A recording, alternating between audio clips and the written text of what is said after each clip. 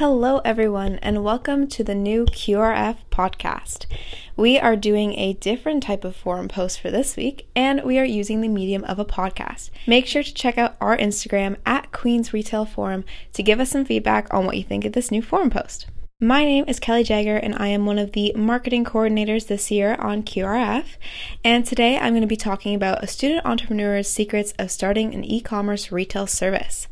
I personally run one myself, so I have had a lot of experience in this field, and I'd love to share what I've learned with you all today.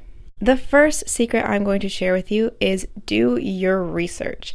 This may seem like common sense, but you'd be surprised as to how many people will try to start a business or try to make a business model without knowing anything about what they're going into.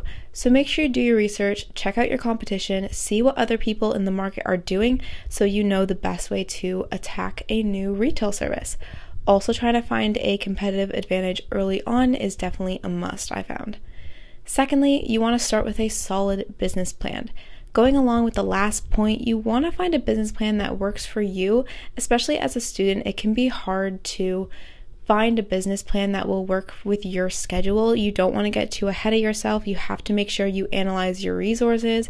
You are seeing how much time you have to run this business, where you want to run it, if you should target students, if you should go beyond.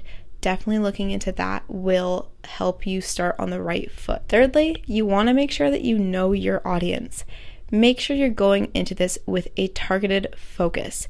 Make sure you understand how they work, how they think, what they really need, and what they really want. A lot of student entrepreneurs tend to target students because they know them the best.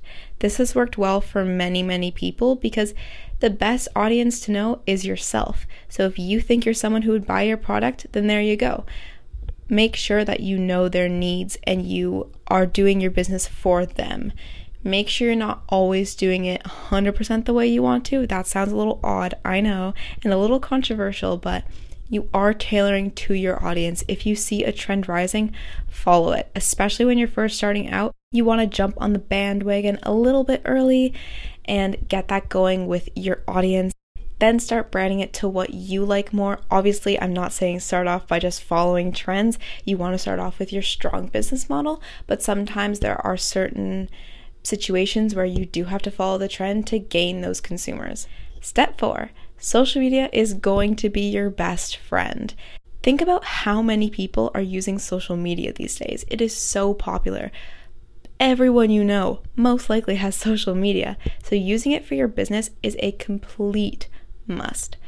It is where you can do interesting and exciting campaigns. Get your school involved if you're at a big school. It is the top way to market, I find. Interesting news spreads like wildfire, especially on a school campus, so keep that in mind. In terms of using social media, there are ways you can beat the algorithm and use it to your advantage. There are so many promotion tools with the new business accounts nowadays that it will definitely be helpful for the growth of your small retail business. Secret number 5. As I mentioned before, this is for a retail service e-commerce business, so flex your skills with some freebies. It is the best way to get people engaged because people love free things. It attracts so many new audiences. Also, it is an easy way to get an email list. Especially if you're doing e-commerce, using an email list is almost crucial nowadays. It's how you can get your new information to audiences, and everyone checks their email. Having freebies like free printables, maybe having a free online class, or another type of coupon deal would be such an interesting way of marketing to audiences that will love freebies, because then they can see your skills, see the effect it has on them, and if you prove yourself, then they'll want to come back.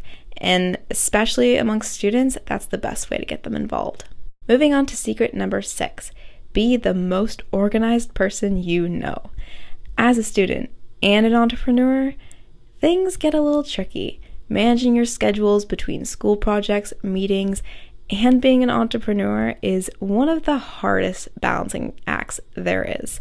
So make sure you have organized files for everything relating to your business. If you do have a team and you're not just working alone, make sure you organize things with them as well.